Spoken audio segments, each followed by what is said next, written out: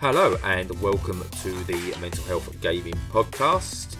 You are now listening to episode 44, I believe it is, and I'm Bradley, joined once again by someone who does remember things better than I do and doesn't have to think about them on the fly. It's Stu. Who are you again? I'm just kidding. No, I often just sort of flub and fluff until I remember stuff. Say things like, "Oh yeah, that's an interesting point," and other little fillers until my memory catches up. Yeah, no, I've learned obviously over years the technique I've got is what to say at the right moment to just give you that moment to catch up. I've often done it in meetings where it's like a conference call and someone's been talking and I've been distracted by something else in the room, and you just kind of like, they stop talking, they kind of look at you and go, no, I agree.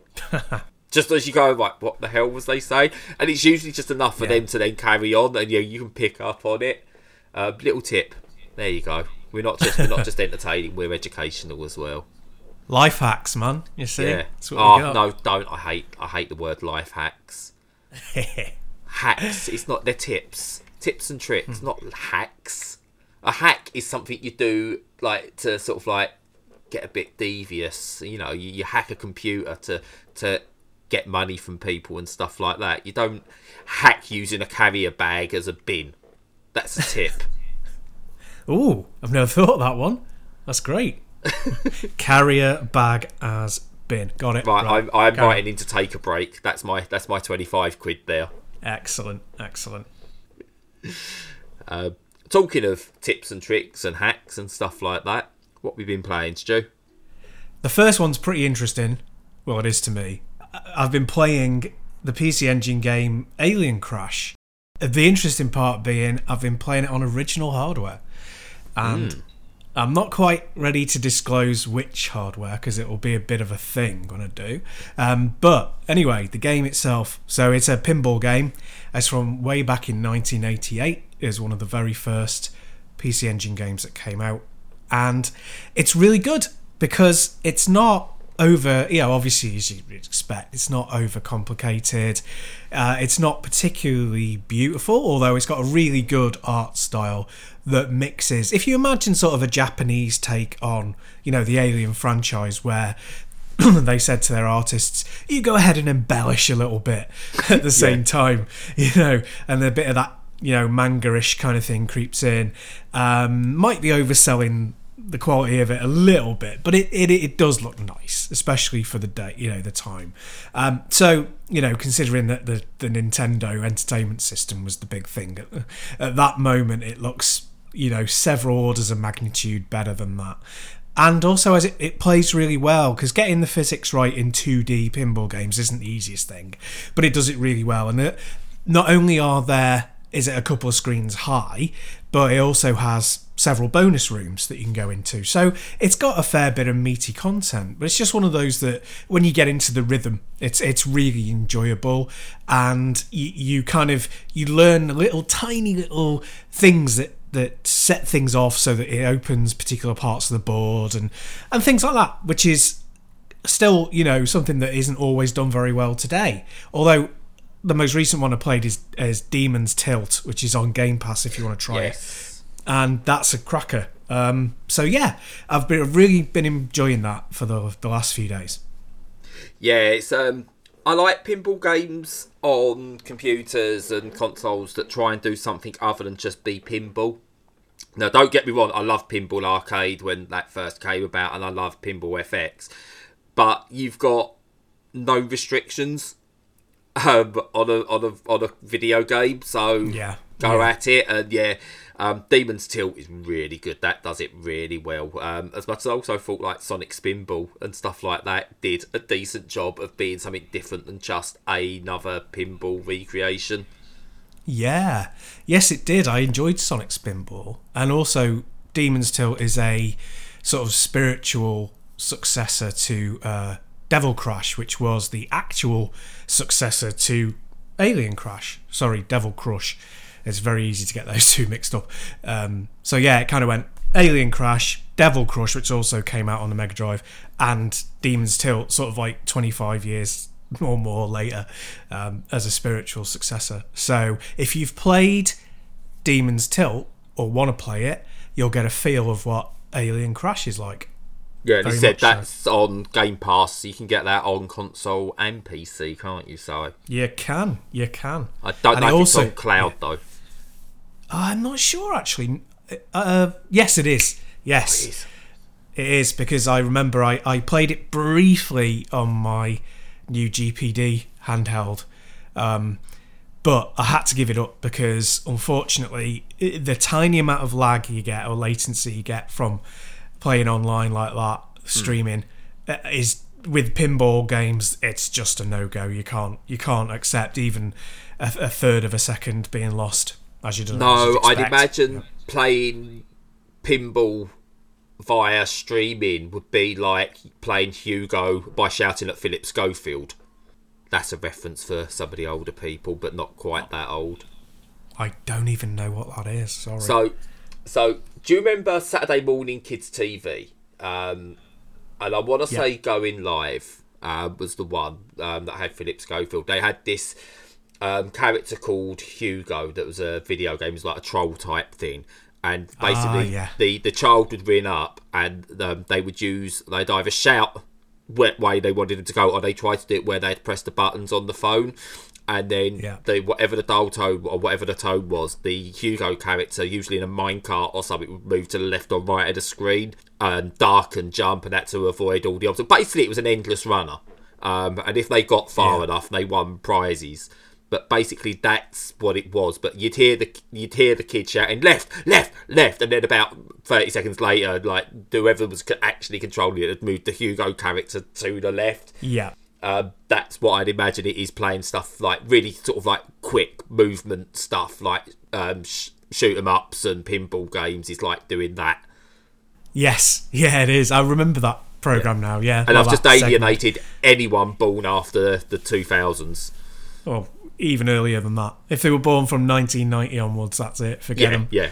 But I mean, like Nightmare with a K, where they instructed people to do stuff, and you realise how good games are at taking your commands. So why is that not a VR game? Can someone explain to me why Nightmare has not been made into a VR game as yet?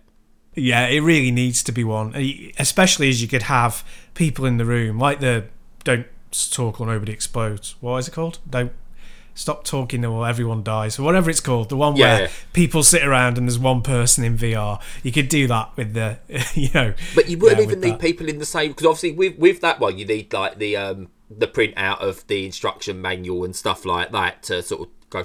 But with Nightmare, you could quite easily do that completely remote as well. So you have one person who's limited, they've got the VR headset on, they've got limited view. Everyone else sees a full screen at their PC, all hooked up via voice communications, and that's what they do. Do it. Yeah. Someone, there we go. Someone, there you go.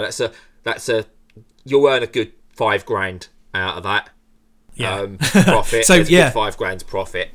Absolutely. So for anyone who doesn't know, Nightmare was a game show in the 80s, in the mid 80s, where it was basically like a sort of Dungeons and Dragons style thing, but there was a team kind of crossed with the Crystal Maze, which again I would have to probably explain. But anyway, so it was basically somebody navigating through a dungeon wearing a helmet that they couldn't see anything, so they relied on a team narrating in their ear where they had to go, and they overlaid graphics on top of it, and it was a really clever idea, and I don't really know why it isn't still going. No. But, and it had acting in it that made Command and Conquer look like Shakespearean masterpieces as well, which was the best thing.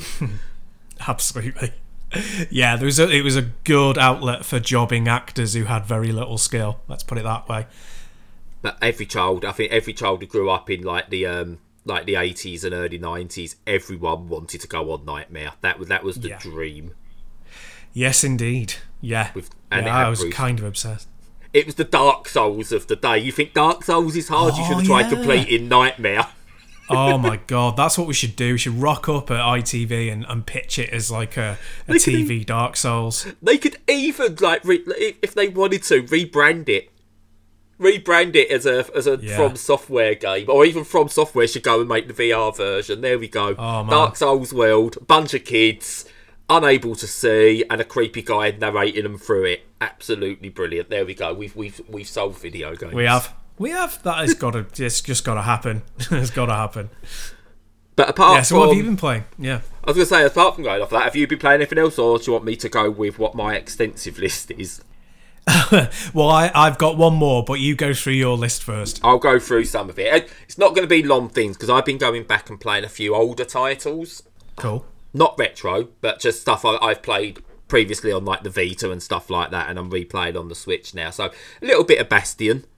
I don't know why that crept up, but I think I know why that came up. I was watching a No Clip documentary, and Danny O'Dwyer was mentioning sort of like the history of Supergiant games, and I was like, oh yeah, I haven't played Bastion in a while, so I chucked that on the Switch and played a bit of that. Then went, well, I suppose I better play a bit of Transistor now. Not played that for a while, so a little bit of Transistor as well. Both absolutely fantastic games, and when you go back to them after playing Hades, and to a lesser extent Pyre as well, you start to see their signature in those games. Yeah. They're all very, very similar in the way they progress their stories and the way stories are told and the characterisation within them. All incredibly different games. With Transistor, you've got like this turn-based mechanic that's not turn-based, it's time-based, but also real-time, and it's still that kind of dungeon crawler hack and slash mixed in with it. It's a weird amalgamation of ideas that come together well. Bastion is more like a shoot 'em up mixed with Binding of Isaac or something like that, I would say. And then Hades is pure hack and slash roguelike, and all of them sort of like got this whole Pyre. I won't even go into explaining that one at the moment. It's just it's NBA Jam, but not. It's bizarre. But they've all got this kind of overall storytelling mechanic that tells a wonderful story through the gameplay. And just going back and playing those, I've played them with a greater appreciation now because of Hades. I mean, I've never hid my love for them. I loved them anyway. But going back to them after playing Hades, it's just like these guys have been nailing it time and time again. They're going to be one of those companies where you look back, if they produce a game that's average on their scale, it's still going to blow most other things out the water. But yeah, absolutely wonderful stuff. And the other older game I've been playing is Ollie Ollie. Ah, yeah. No idea why. It was £2 in the sale. Well, that's why. It was £2 in the Switch summer sale? Black Friday sale, whatever it is they done. And it was the double pack, Ollie Ollie and Ollie Ollie 2. It was like £2.96, and I had £2.60 something in credit, so it cost me about 30p. Nice. And yeah, that's a really good game. It's a really weird game that it takes you a good hour, I would say, to get used to the mechanics again and remember how it all works and timings and stuff like that. But it plays so well. And I remember why I sort of like loved it originally when it came out. How I haven't lobbed my Switch and broken my Switch yet, don't know. But yeah, it's such an enjoyable game. Yeah, it is great fun. Like you say, it does have moments where you want to throw stuff out of the window, you know. But I think that idea of it's hitting up, is it, when you land? Pressing on again, I've got to remember, because I thought it was on the directional buttons, but it's you just press B as you land, right, to get time right. Yeah. It might have been that on the Vita, I don't know, but I thought it was something to do with the directional buttons. But on the Switch, you press B. That's right. But getting that timing is the important part, isn't it? And getting good at that and remembering it, because it's counterintuitive. And I like that idea. There's very few games that really force a new control method on you that's very different from what you've done before. It's the reason why I'm curious about that inertial drift that we review on the... I think we've got a review on the site. Yes, we have. Yeah. And I'm very curious about that one. So... yeah, I like it when those sorts of things are tried. And Ollie Ollie it's a great game. Yeah, I think most of they hit a period where they sort of like Ollie Ollie and Not a Hero were their pinnacle games. I don't think they've hit those heights again yet. Ollie Ollie 2 wasn't a letdown, but it just wasn't Ollie Ollie. It lacked something whether it was because it was new and fresh and something like that, I don't know, but it did lack something. But yeah, Ollie Ollie and Not a Hero they were sublime and still play well today. Yeah, I loved Not a Hero. That was one of my favourite games of that year. It was a cracker. Yeah. But yeah, no, apart from that, I've also been playing a ton of Rise of the Tomb Raider. Now, this is a great example of, when we've talked a few times and quite a long time ago about how neither of us ever get like big games on release, and even if we're a tiny bit interested, we'll get it years down the line when it costs practically nothing. And that's exactly what I did. So I got it for like $3.99 for everything, like the full game plus all the DLC, which is actually pretty important, as we'll come to. And I'm playing it on my GPD, and I deliberately picked a third-person action game because they don't necessarily need like pin-sharp precision for you to play them.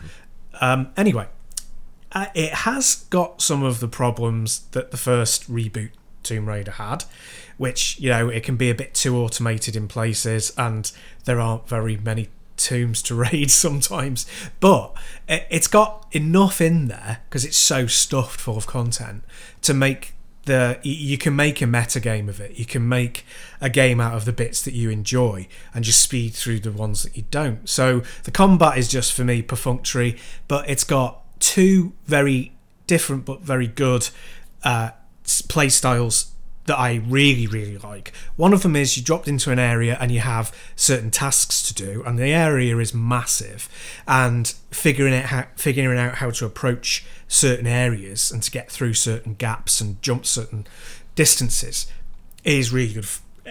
Good fun, really entertaining, good laugh.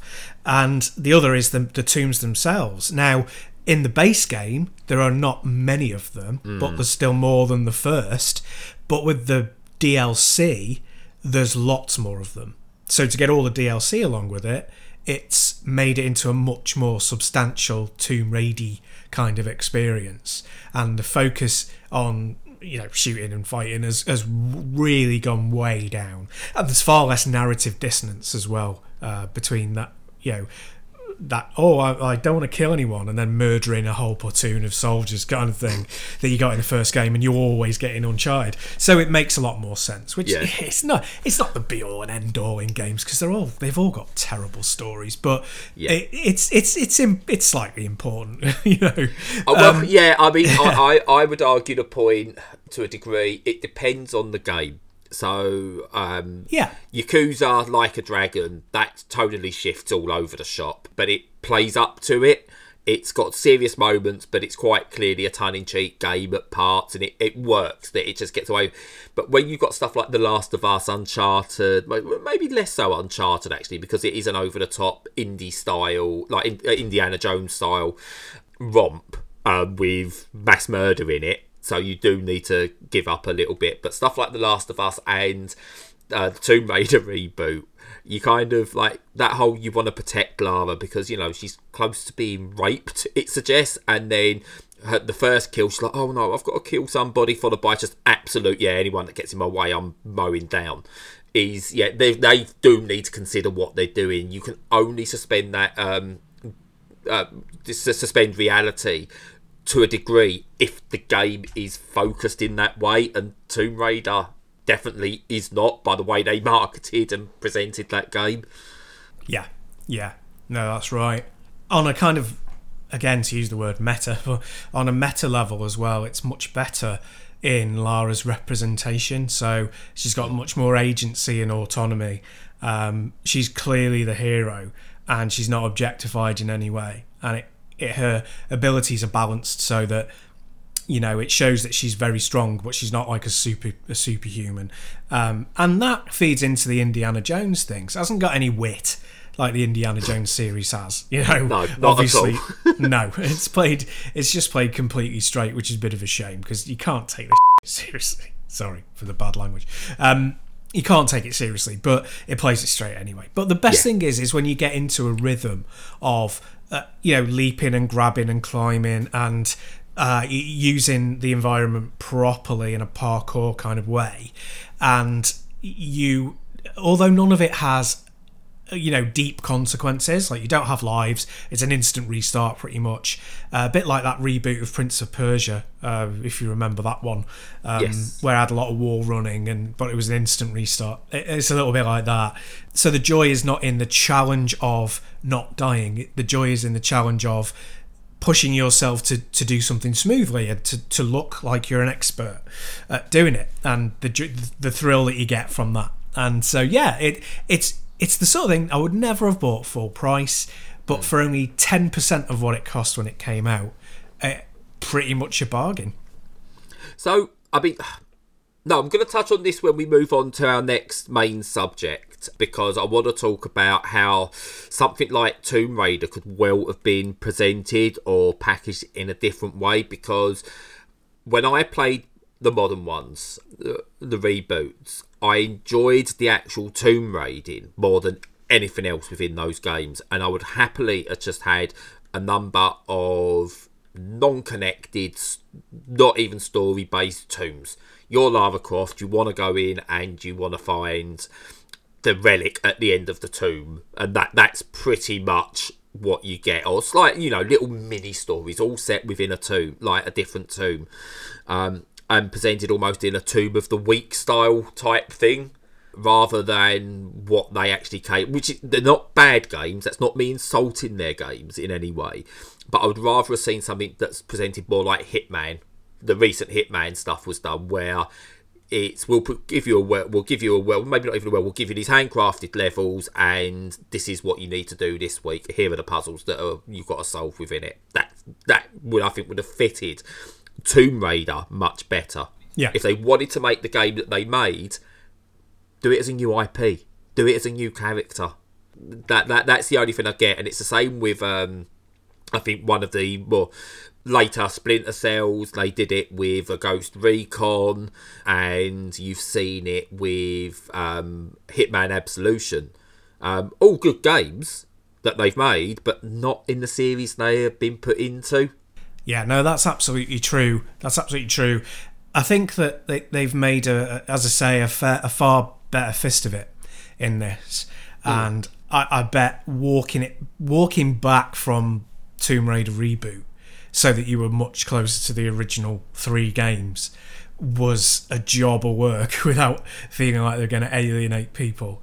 Yeah. Because there's the people who wanted a new Tomb Raider game, who were probably 10% of the audience, and then there's 90% who wanted a non-platform specific Uncharted with better graphics and a more recognisable lead character. So 90% of the audience still have to be catered for, even if they are objectively wrong. Yeah. Do you know what I mean? And they are objectively wrong.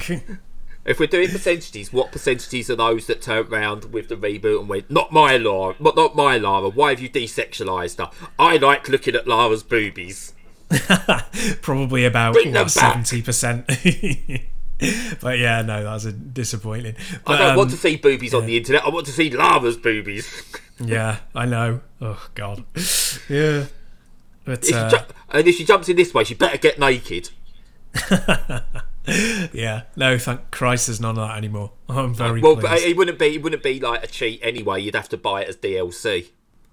Yes. It would be paywalled, wouldn't it? Yeah. Yeah. The swimsuit costumes and stuff, yeah. Naked Lara only $7.99. Or you can get it if you pre-order from GameStop. Yeah. But yeah, no, on a serious note, with the DLC you get loads of costumes. And what they do is, none of them are sexualized. You're in Siberia and everything is like warm and toasty, which is great. So it's kind of, there's nothing that's dodgy at all. But also the armor have different stat perks. The clothing has different stat perks. Like you're better at hunting non-predatory animals. You're better at protecting yourself against predatory animals. That sort of thing, So not only does it not go on the whole booby fest, but it also makes a virtue of a necessity. So that's good. Yeah, and it is really good to see. It's like there's different ways of characters owning their sexuality and the way they're presented. And like Bayonetta's completely fantastical, you know, her magical hair and stuff like that, and she uses her sexuality as a weapon really, really well, and you can see why she does it, and there's an empowerment about how she does it. But if you was to dress Lara Croft in that sort of outfit in the middle of Siberia, then that is for one reason and one reason only, and that's pure titillation for the viewer. There's no empowerment there. So what I will say is fair play to Crystal Dynamics that they decided to not play up to a subset of their audience. The most vocal part of probably would be their audience that wants that pure titillation. There's no voyeurism involved. Lara is a survivor in there. And as I said, as much as I think it should have been presented as a new character rather than another Tomb Raider game, they've actually handled her as a woman and what her... Is it a job or a vocation, or it's her genius, if we remember back to the previous conversation we had. Yeah, true. And but yeah, they've played that really well, that, you know, she's not going to run around Siberia in short shorts and a crop top because she'll die. Yeah. So yeah, fair play to them for that. But again, just maybe as a new character, let's be original. Yes, true. I'll only cap it off by going back to something about the tombs very briefly, and that's that I was like, oh yeah, they're really good, these tombs. The way that they're constructed is very clever. I guess putting a load of them together would be too big a job, so that's why they've focused on it. And then the same year as Rise, I think it was the same year, was Breath of the Wild, where they've got like 40 or 50 shrines that do that exact thing. So it's Breath of the Tomb Raider. yeah, exactly. But that's so it's doable, although they use a lot of superpowers in Breath of the Wild to add difference, whereas you can't do that in Tomb Raider. Anyway, so a little diversion. But yeah, the sale ends today, so by the time anyone's listening to this, you won't be able to buy it cheap anymore. But if you can see next week, probably when it'll be a humble sale. Yeah, humble sale, Steam winter sale, Christmas sale, New Year sale, random week in February sale. It'll be there. Yeah. Well, it is. I'd say it's worth a go if you like third-person action games. Oh yeah, definitely. It's definitely. I mean, I got it. I can't remember if that was one of the ones I got when I was still reviewing, or whether I actually picked that up. But it's definitely worth towards the actual £40 mark as an entire thing. There'd be no arguments paying for that. Taking away what I think about how that game should have been marketed, or whether it should have been a new IP or anything like that, that's fine. It's definitely worth full price. And I'm hinting at that because of what our discussion's going to be in a bit. Cool. The other thing I've been playing is still an older game, but a modern version of an older game. I've been playing some Dark Souls Remastered. A game I've tried 4 or 5 times to play and never got into. I've managed to do Bloodborne and Dark Souls 2. Didn't really get on to Dark Souls 3. Never got round to it. But I've always wanted to really sort of like play Dark Souls, but it's either come a wrong time for me mentally, or I've just not had the time because of other stuff. So I've got that going again, and yeah, I'll keep dying a lot. I'm not very good. I've just got to remember getting to that routine of you can't just hack and slash away, even on like the early parts of those games. But yeah, it's on the Switch. I'm playing it, and it's a wonderful game. Wonderful game. And it holds up really well on the Switch, actually. I don't know what else I can really say about it, because everyone knows what Dark Souls is. And look. Yeah, I mean, they're always interesting games to talk about, I find. I mean, whether you like them or not, they are fascinating because they kind of broke apart the established order of the way games are constructed. And it has made a massive change in what's released. You can see it in the way that it's endlessly being copied in the indie world, but even like bled into AAA game development as well, and making those games themselves much more difficult. And you can see, like, talking about Tomb Raider, like Tomb Raider is basically like push forward to win kind of a game. Yeah. It's not intended to be a challenge to your skill. It's intended to be an adventure where you have an experience.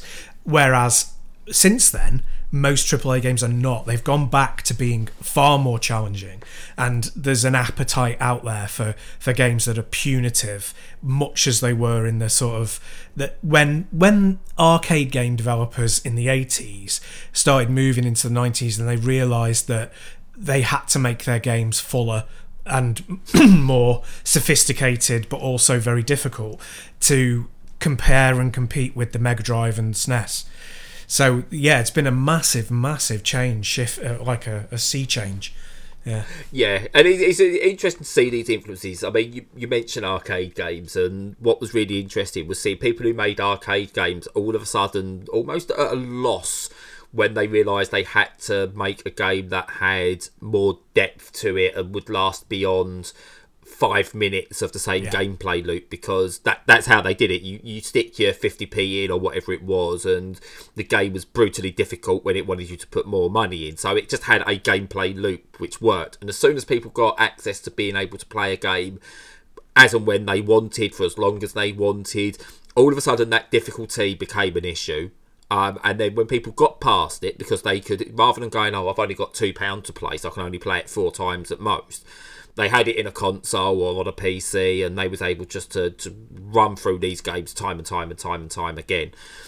And then when they got past that initial gameplay loop that they probably never really was able to in the arcade, you started to notice where games fell down and where they couldn't get beyond that initial 5-10 minutes of absolute brilliance. Yeah. And because the pressure's off, and with arcade games, I think even when you got beyond that initial moments and it did start to fall down, because you're going, right, I've got to keep this credit going, and I can't lose this credit. There's something about that rather than the game itself that kept you going. And as soon as you took that away, games fell down, which is why I think we had this huge shift into sort of like bigger experiences, for better or worse. And again, I think it's only sort of like once a generation I think you see a single game come along and absolutely change what the actual sort of like the landscape of the video game industry. And Dark Souls will go down history as probably one of the most influential there was, but also one that's just managed to do it in the background. Yes, definitely. Yeah. It produced. I mean, like I suppose you have to go back, I think, almost to the Metroidvania, the Castlevania and the Metroid games, and how they produced their own genres. That's what Dark Souls did, because we've now got the Soulsborne. Yep. And Rogue as well, but I think Rogue is only now becoming a thing. Couple of decades after the fact, it really became a thing, and you got the roguelike and the roguelites. But Dark Souls, instantaneous. That went from, oh yeah, this is a really hard game, to, right, everything's now Soulsborne. Yes. Yeah, and it's very notable that one of the big criticisms towards The Last of Us Part 2 was that it felt, and I haven't played this, but this is what I've read from reviewers and just, man in the street type opinions, is that a lot of it felt padded and overlong. And that, that there was a lot of just walking around and scavenging and seeing the same areas and similar areas over and over, which, of course, that's the sort of mirror opposite of the Soulsborne style experience, where, it's constant progression, it's quite linear, and it's constant challenge as well. Yeah, despite having this, like, what is always fascinating about Dark Souls, and also especially Bloodborne, is it is constantly pushing you forward, but somehow interconnects everything. So as I said, like if you're standing up on top of a particular like high walled section of a castle, and you look down to the right and you can see some streets down below, eventually you will make your way to that. Yeah. And you could see everything. You can't see everything, obviously, because it's not vast and open. But you'll go past parts that look like scenery, and then you realise you're in that later, and you're looking back on where you was a few hours ago. And that is a really great way of doing that connected world without it being a vast open space for no reason whatsoever. And again, to hark back to it, something Yakuza does really well makes an open world within such a small area, it feels more open than any other open world I've ever played. So, as Dark Souls does and Bloodborne does. They're more open world than anything Ubisoft have thrown out and fighted out in the last few years. Yeah, which is why, and to go off on a little bit of a tangent, I'm not a huge fan in general, although there are exceptions, of rogue-like experiences, because they aren't as tightly designed. And you see, I don't really like the Soulsborne type games, but I appreciate the majority of them a lot more than I do the majority of roguelikes, because they have that tight design. They have a purpose to everything, like you say, that it's not, stuff is not just scenery, it's not just furniture, it has a point and a use. And I think that when you can create things that are so beautiful and you have so much memory to play with, where you can access all these sorts of areas that previously could only be a backdrop, it's really important to use them. And roguelikes often are just tiles, they're just cut and paste environments because they constantly change each time you play, which it works in the right thing, but it shouldn't be everything was roguelike. Do you know what I mean? No, I completely agree. And what I often find happens with me with roguelites is that I'll play them, and at the time I'm like, oh yeah, I'm really enjoying this, and then I look back at most of them later on and just go, it was okay actually.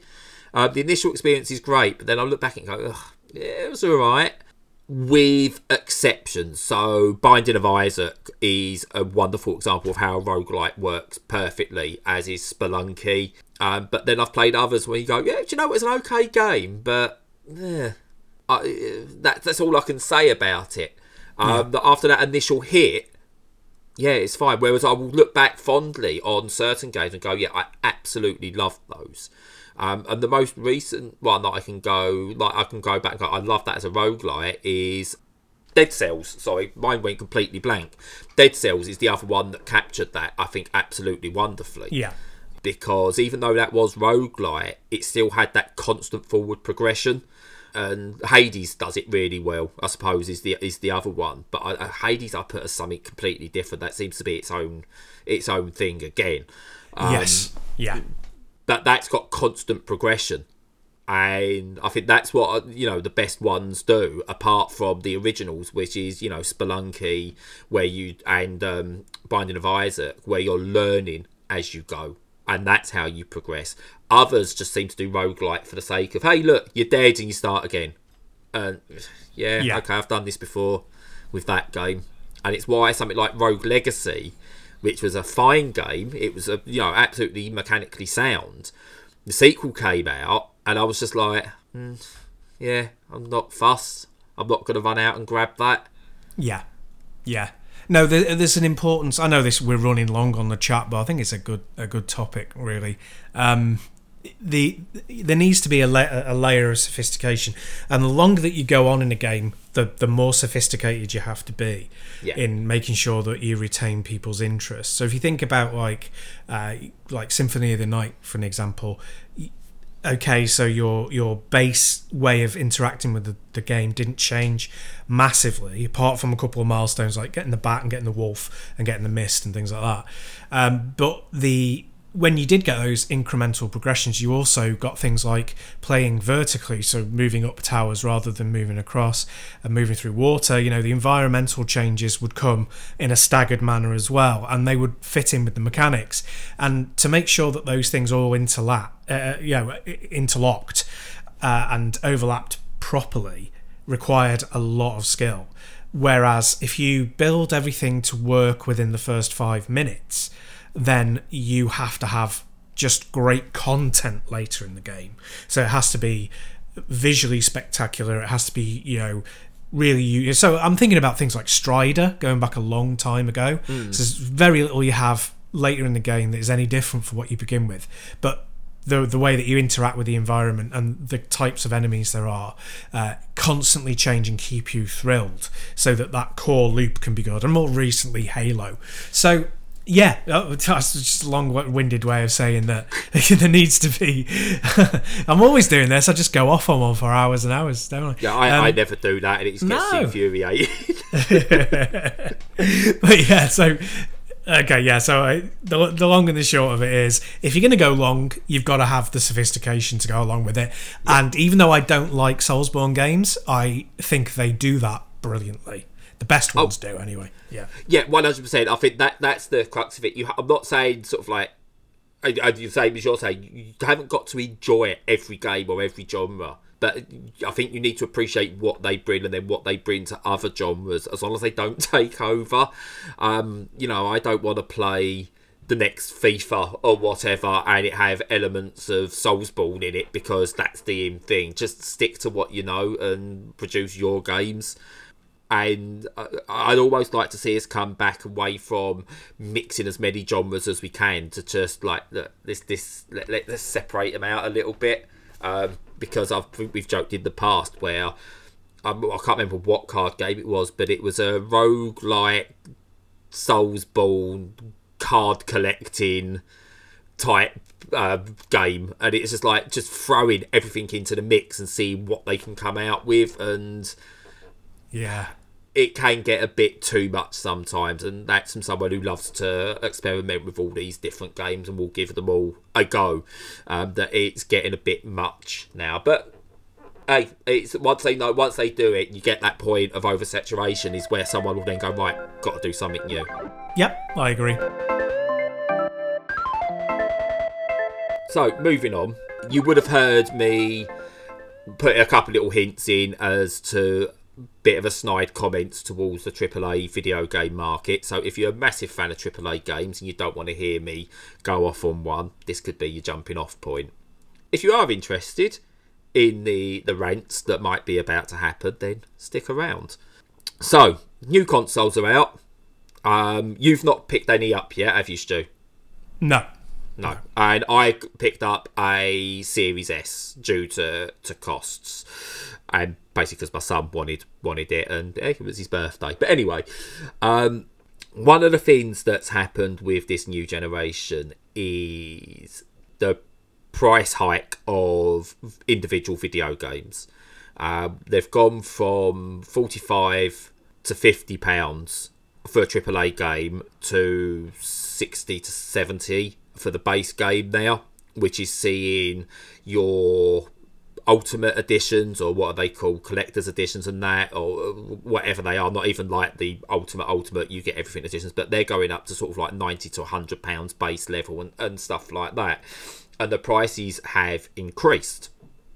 And what you're getting is a lot of apologists for this, in terms of, well, the games are having to get bigger and better, the graphics are having to get shinier, and more development type needs to go into it, and it needs this and it needs that, and game prices haven't risen for this many years, and so it does need to go up. And people apologising and making excuses for it, which is frustrating to a degree, especially when you see remasters of older games get that price point as well. Or even games that have little content in just because they're a big AAA name, getting that price point as well. And then having not even DLC, but having season passes so they can piecemeal the content. And I'll come back to that point in a bit, because there is a scenario I think that works, but I'll come back to that. And then sort of like making sure that by the time you've actually got the complete game, you're paying 150 upwards probably in the end to get that complete game, until they then bring out a final Game of the Year edition or complete edition for that 70 quid again years later. And you can see that it's nothing to do with development cost rise, it's all to do with bottom line, it's to do with profit and maximising that profit. And they've been sowing this seed for years of games are expensive to make, while still providing profits and revenue that are record breaking year on year, and then but giving you less game for what you're actually paying. But the thing that gets me is they keep saying we as consumers are the ones who are demanding these games, and it got me to thinking, is are we? Are we demanding these games that are ultra shiny and have absolutely hyper realistic graphics? If I was to ask you, Stu, what are let's go for 3 biggest games in the past decade, what would you come up with? Oh, I'd probably say FIFA, Call of Duty, one of them, and maybe Breath of the Wild. Okay, so if I was to say to you, actually, the three biggest games were Minecraft, Fortnite, and more recently Fall Guys. What do all those have in common that the likes of your Cyberpunks, your Tomb Raiders, all that don't? Yeah, so they don't have anywhere near the marketing budget or the development team. Well, Fortnite probably does now, but they're not. They were not AAA releases. They were indie starters. Nor the graphics. Yeah. They're all basic graphics. Really nice looking games, and art style always wins. We know this. Art style always wins over sort of like hyper realism, because I remember when the PlayStation 1 was hyper realistic, you know, and you look back at that now and it's not. So art style always wins. Yet they still claim that this is what we're demanding. We want, the next Nathan Drake. We want to see every single pore within his skin and see how it reacts properly, and that takes time to develop. And that a big thing was made over, I think, was it Joel removing his t-shirt, and there was no clipping, and his hair moved around the t-shirt fabric perfectly as he took it off, and it reacted. And oh my god, great! It is. That's what nice tech demo, but it didn't add anything to the game as such. That they've gone to that level of detail. It's nice, but it doesn't do anything. And if that is what's costing these games to go up, then stop. Just go. Do we really need that box in the corner to react in that particular way that no one's going to notice? And for me, still, the only reason they are doing this is so they can convince people that they need to charge more for games, because they've also had the engines they use have become more accessible. They are able to do things that used to have to be handcrafted. Those things can be handled by AI and sort of like just overall, look, I want this to do this and I want it here, and it gets put there. They have these libraries for such a thing. So it's, even though things are starting to look more impressive, they have these libraries that they can adjust. And so instead of taking 3 weeks to make a crate, that crate can be placed and updated to fit visually within a couple of days. So it takes less time. But we are getting less game. We're getting prettier looking games, but we're getting less game. Yet people are out there defending. Now, the reason sort of I've gone about with that is Christmas is coming up. For most of us, 99% of us in the Western world, in the worst time of our lives. I'm not going to belittle people who have been in war-torn countries and go, hey, this now pandemic is the worst thing that's ever happened to them, because Christ, I can't even imagine. But for most of us in the Western world and first world countries, this is the worst thing we've had to go through. We're entering depressions. We are hitting one of our second or third depression that we've had in terms of finances. People are losing jobs left, right and centre. So the price of games going up is ridiculous. Is absolutely ridiculous. Because we can't afford them as there is, especially with a new generation just starting. How many parents are going to end up buying their kid a PlayStation or an Xbox, and that's all they can afford, and then having to find another 70 quid for a game to go with it? It's not on at the moment. If they want to put the prices up because they feel they've got to put the prices up, look at what your profit margins are at the moment. Score a PR win. Look at your profit margins. Go, can we eat into those for a bit? Let's keep the prices as they are. Maybe even drop them slightly. Maybe not break even. Make less of a profit. Make $10 million profit instead of $25 million profit for the year on that particular game. Drop those prices. Allow people to buy the game. Score a PR win, and then when everything's maybe settled and there's more money going around again, then if you really, really must put those prices up, then do it. But you're causing people to have this fear of missing out. And along with that, you're getting this whole idea of, well, if you can't afford it, you shouldn't game.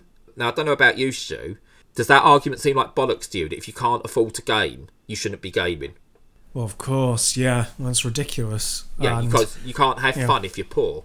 no, But it's frustrating because, again, for me, my son's pointing out a couple of games he wants, and I can't afford them this Christmas. yeah, He'd cut 2 games. We're looking at 120, 130 quid.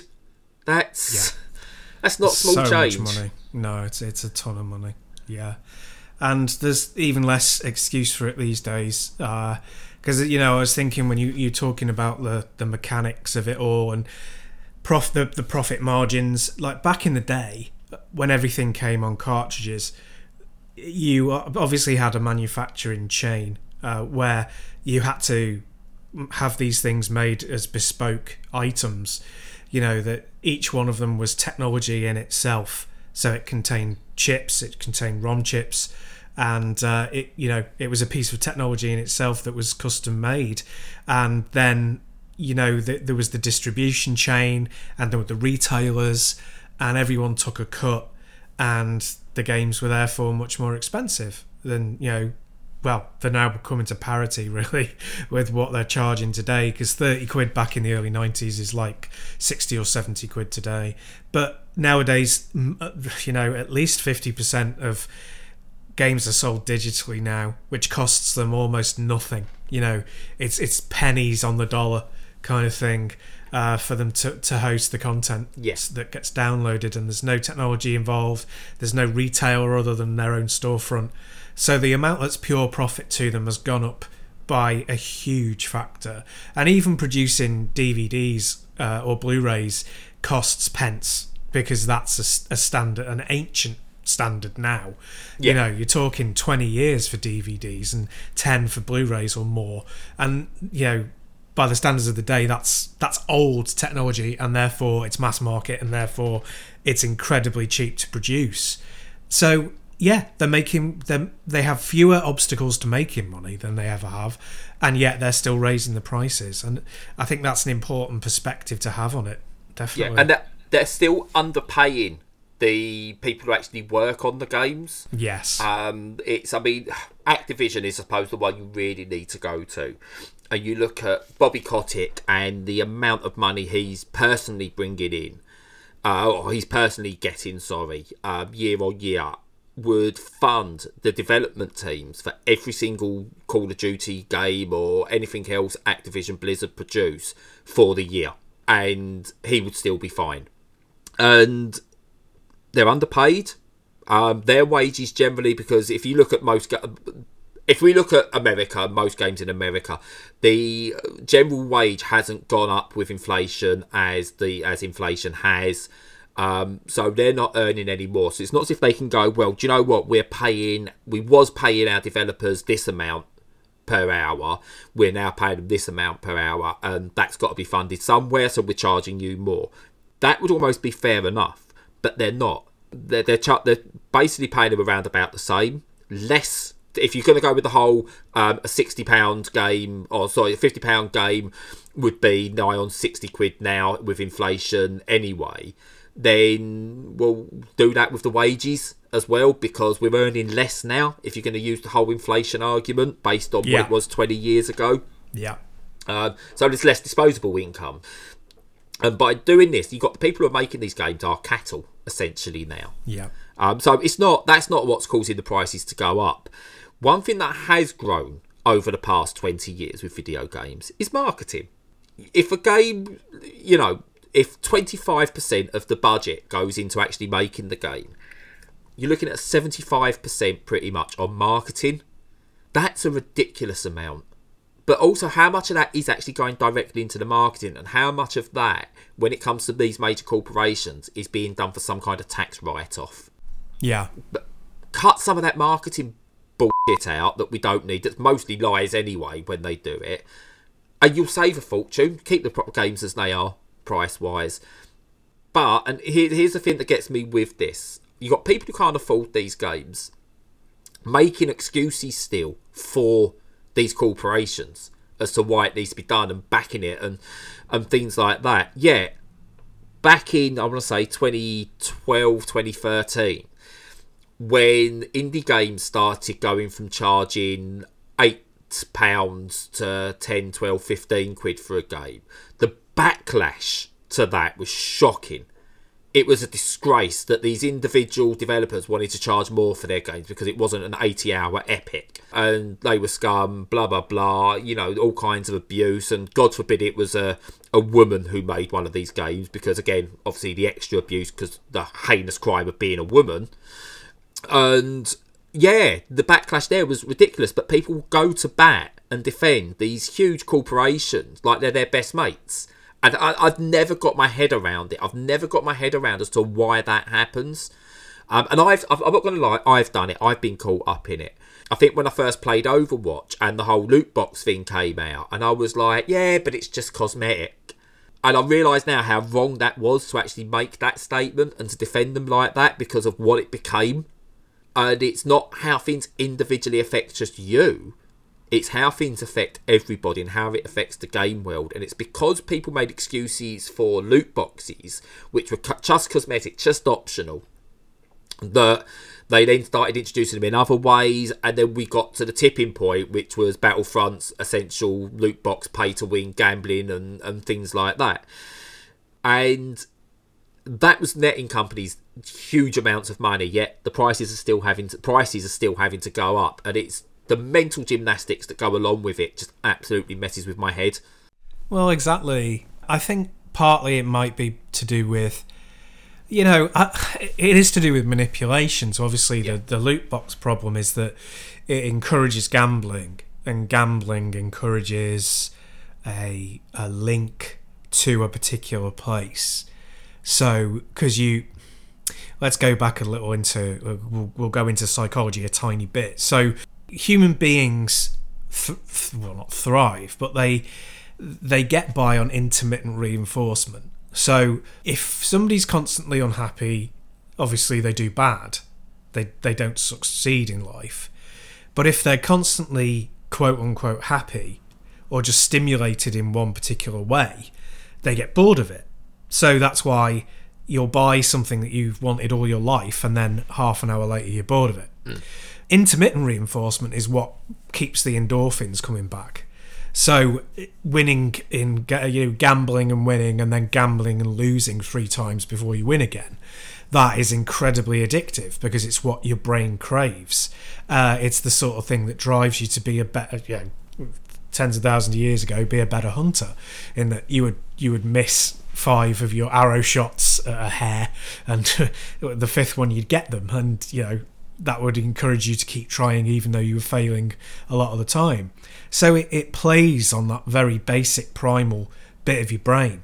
And I think that none of us really saw, I'm not sure even if the developers themselves saw that gambling element early on.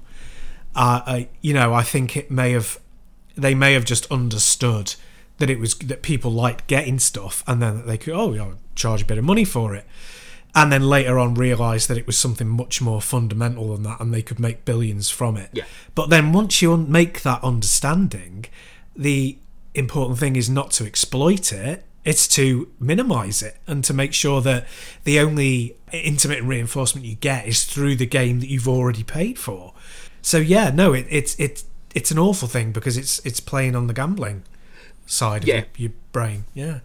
Yeah, and with FIFA, do you know what? I will stand by this. I've got no issue with EA producing Ultimate Team. If they want to produce Ultimate Team, and it's you buy the packs and stuff like that. First of all, one, aim it at adults. That should not be played by children. Make it an adult-only game. 2, make sure it's got all the warnings that would come with any kind of gambling. Even if they have to stick on it when the fun stops. Sorry, when the fun stops, stop. Because we need to emphasise it's fun. Yeah. On there. I hate that campaign for what it is. Anyway, yes, I'm going to go completely off a tangent if I go on about gambling adverts and the bollocks they have to do. But anyway, but don't do Ultimate Team as something that you get as part of a paid for £60 game year in, year out. Make FIFA year in, year out if you wish, and that's the base game. That's your general 1v1, your online normal play, your offline leagues and all stuff like that. Make Ultimate Team its own thing. Free to play, and people can buy their card packs. Don't bundle it in with the game that's aimed, as a 3+. You can make FIFA a game that's a PEGI 3+, and then Ultimate Team an 18+. Because you will still get people playing it if they really want to. And again, it scores them a PR win. They can still manipulate that to a degree, but it's a little bit less heinous and a little bit less predatory on children than it was previously. Yeah. So we're going to see people flying into further and further debt to try and maintain a level of lifestyle for kids so that their lives aren't completely shit at the moment. Yeah. And the corporations are taking advantage of that, and it's gutting to see. Yes, it is. Yeah. And I think, there's a very big thing about difference between getting the money together to buy a PlayStation 5 and, scrimping and saving and doing that, which, my parents did for me when I was a kid. Not a PlayStation 5, they weren't time travels. But, they would. Wait, was your mum that old woman that had the telephone in the Charlie Chaplin film? Yeah, that's the one. Yeah. So yeah, they would. That's one thing, isn't it? If they scrimp and save and they buy you the thing, but it's another if through the entire year, if that child wants to have another game, then they have to fork out a fifth of the price of the console for it. It's just insane. I mean, it's about a value proposition, isn't it? It's about making sure that there's a floor that's attainable and a ceiling that you can reach if you want. Because the games at the moment are like the popcorn model at the cinema. It's like you can pay £5 for a small popcorn or £5.50 for a gigantic one. It's like, well, once I'm in on the small one, I might as well buy the gigantic one, sort of thing. Yeah. And you mentioned sort of like scrimping and saving to buy a console. In years gone by, I remember I got when I got a PlayStation, and before that even like a NES and stuff like that, you would get maybe one game bundled with it, almost as standard. Imagine that, bundling a game as standard. Well, it has happened. Well, it hasn't happened for a long time, but it's happened this time. I mean, they bundle in tech demos nowadays. I don't know. Is Astrobot a tech demo? I don't know. It is. Technically, it's a tech demo. It's better than any other game, apparently, that's on the system, but it is technically a tech demo. Fair enough. And that's not to insult it, because from everything I've heard, it's absolutely glorious. But it used to be that you got your maybe 1 or 2 games a year, if you was lucky. And you'd play that, and your mate would get a couple of games a year, and they'd probably be different to what you had. So to experience these other games, you'd go round to their house, or they'll come round to your house, or you'll swap them and stuff like that. Not me, I didn't have any friends, but just in general. So there'd be that going ahead. Plus, you wasn't connected to the wider world, so you didn't know. You might be happily playing like Super Mario All-Stars, 4 games in one. Yeah, 4 games it was in that. And and then someone else in the other part of the world might be playing Secret of Mana or something like that. You wouldn't have a clue what they were playing. They didn't know. You might not even be aware that Secret of Mana was a game, unless you was picking up the magazines and things like that. But now, so your 1 or 2 games a year might do you on the whole. But now you pick up, let's use for example, Cyberpunk is coming out. Everyone's aware of that coming out, and if you don't get it, you feel like you're missing out because everyone's talking about it and you're hearing everyone talking about it. And it used to be sort of like, oh my god, I've been playing Mario Kart, it's really good, you should try it. Oh, can I borrow that when you're done with it? Yeah, of course you can borrow that. You can't do that really now with your Cyberpunk. Yeah. FIFA as well. It's like, I'll get FIFA 21 next August. Well, so you can't even go, I've heard about this good game, I'll get it down the line. Now, that's not to say you can't still do that with certain games like you did with Tomb Raider. Or like I was able to do with my 3rd or 4th dip into Ollie Ollie. It is possible. It's all about being there in the moment. And the marketing is all designed to be, hey, if you miss out now, you're really going to miss out. So you better pay your £70 minimum right now. Otherwise, what's the point? Yeah. Yes. And so they cannibalise themselves, don't they, by, making it like blockbuster films. So, blockbusters have to make their majority of money in the first weekend. The first, since the Friday opening till the Monday, they have to make pretty much, 50% of their money. Otherwise, they're considered to have been a failure. And it's the same with the window slightly longer, but it's the same with AAA games in that they're because even the same developer or the same studio, the same publisher will be having a similar game coming out within another window, another launch window. They themselves want to stop their own sales. They want to say, oh no, the time for that has moved on. Yeah. So the marketing push then, like you said, it's all focused on do it now or you don't do it at all. Yeah, I'm not against, because I might say I'm completely anti-capitalist or anything like. I am not against EA, Activision, Ubisoft, etc. making money. What I'm against is them bullshitting us and treating their staff like absolute crap to make more money than they absolutely need to make.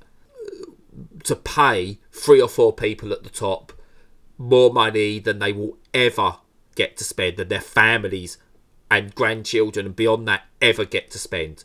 Just share it about a bit, because at the moment the people who are making these games can't afford to buy these games.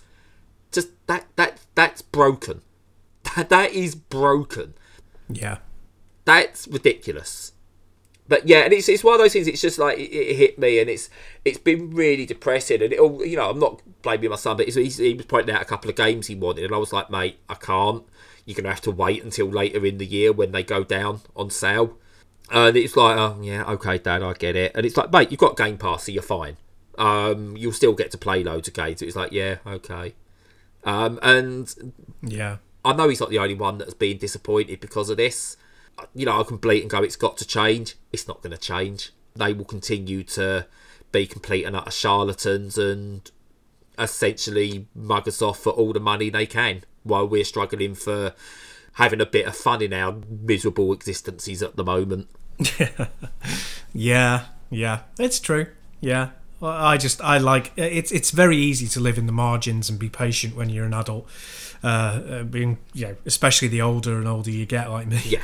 But when you're a kid, it's a completely different thing. The pace at which children grow and their psychology changes and moves on. Four Guys would be in vogue one week, and then the next week you'd be ridiculed for playing it, and not playing something like Fortnite, and then Fortnite will be considered too childish, and you're supposed to be playing Call of Duty. You can't, that shouldn't happen, but it does. So. Yeah. To exploit that is really unethical. Yeah, and to be honest, that's always happened. I mean, with anything, when you're watching a TV program and someone at school's gone, oh, that's a bit babyish, and you're like, oh crap, I really enjoy that, but no one else is watching it, and if they find out I'm watching it, I'm going to be ridiculed. And so that is part, but to exploit that, yeah, you're right, is just wrong on so many levels. Yeah. But we're seeing how much, you say kids grow, how fast they're growing. It's like my 4-year-old daughter, she is very aware of what coronavirus is, which is a really weird thing for me to get my head around. She shouldn't have a care in the world, but she's very sort of adamant on, I've got to wash my hands all the time. I've got to go and wash my hands because of coronavirus. And it's like, do you know what coronavirus actually is? No, but I've got to wash my hands. And it's like, yeah, Jesus, kids shouldn't be aware of stuff like that. They should be able to just go and escape and have fun and do that. But hey, EA and Activision have priced them out of that market. So there you go. Yep, there you go. Priced out of fun. That's a great way to end it. Yeah. So unless you've got anything else to add, I'll pass over to you to do the ending bits. Yeah, sure. I mean, that what we said then was dark, but it needs saying, because some things don't have a happy ending, and you can't just tie an easy bow on them. I suppose the only thing to say is that generally kids tend to appreciate what you do for them, even if. Yeah, and they know the context. They know that you can't afford certain things. So I think, as long as they're happy and looked after in general, they'll cope and they'll be okay. And it won't damage them too much. You hope. Yeah, you hope. Yeah. I'll let you know in 20 years if I'm visiting any of them in prison. Well, 5 years. I'm only giving Edith 2. They're going to have to build some sort of special Supermax for her just on her own, I think. Oh yeah, to be fair, she's going to murder somebody. She's really weird, very loving child, but there's something behind those eyes. I wasn't going to go as far as murder, but I was thinking like some diabolical scheme of, bank robbery or fraud, not necessarily taking someone's life. But she's lovely, but yeah, she's a terror. We love her though. But yeah, we'll leave it there. We'll leave it there on Brad's daughter's a murderer. Yeah, from your own lips. I'll have to play this back to her in a few years' time. She's a nightmare. Just to go back full circle. Oh, God bless her. But anyway, so I have a special request this week. So generally, we do the regular sign-off, but obviously we've been doing this for nearly a year and we love doing it. But the one thing that's missing from the experience is you, the audience. So we appreciate our listeners, we love them, and we want more of them, obviously. And we don't do this for profit, we do it for fun, and also hopefully to reach people. The only thing is that we don't get a lot of feedback. Now, I think a lot of the time when podcasters ask for feedback, people think, oh, they don't mean me, or oh, they only mean positive feedback. Well, no, neither of those things are true. We want to hear from all of you, or as many of you as want to actually say something. And it doesn't have to be positive. In fact, proper critical feedback of where we're going wrong is just as valuable, if not more so. So what would be fantastic if you could would be to feedback to us and tell us what you think. Do we go on too long or too short? Do we focus too much on the game subject or the mental health, or both, or neither? What about the mix of jokiness to technology, talking about news in the gaming world?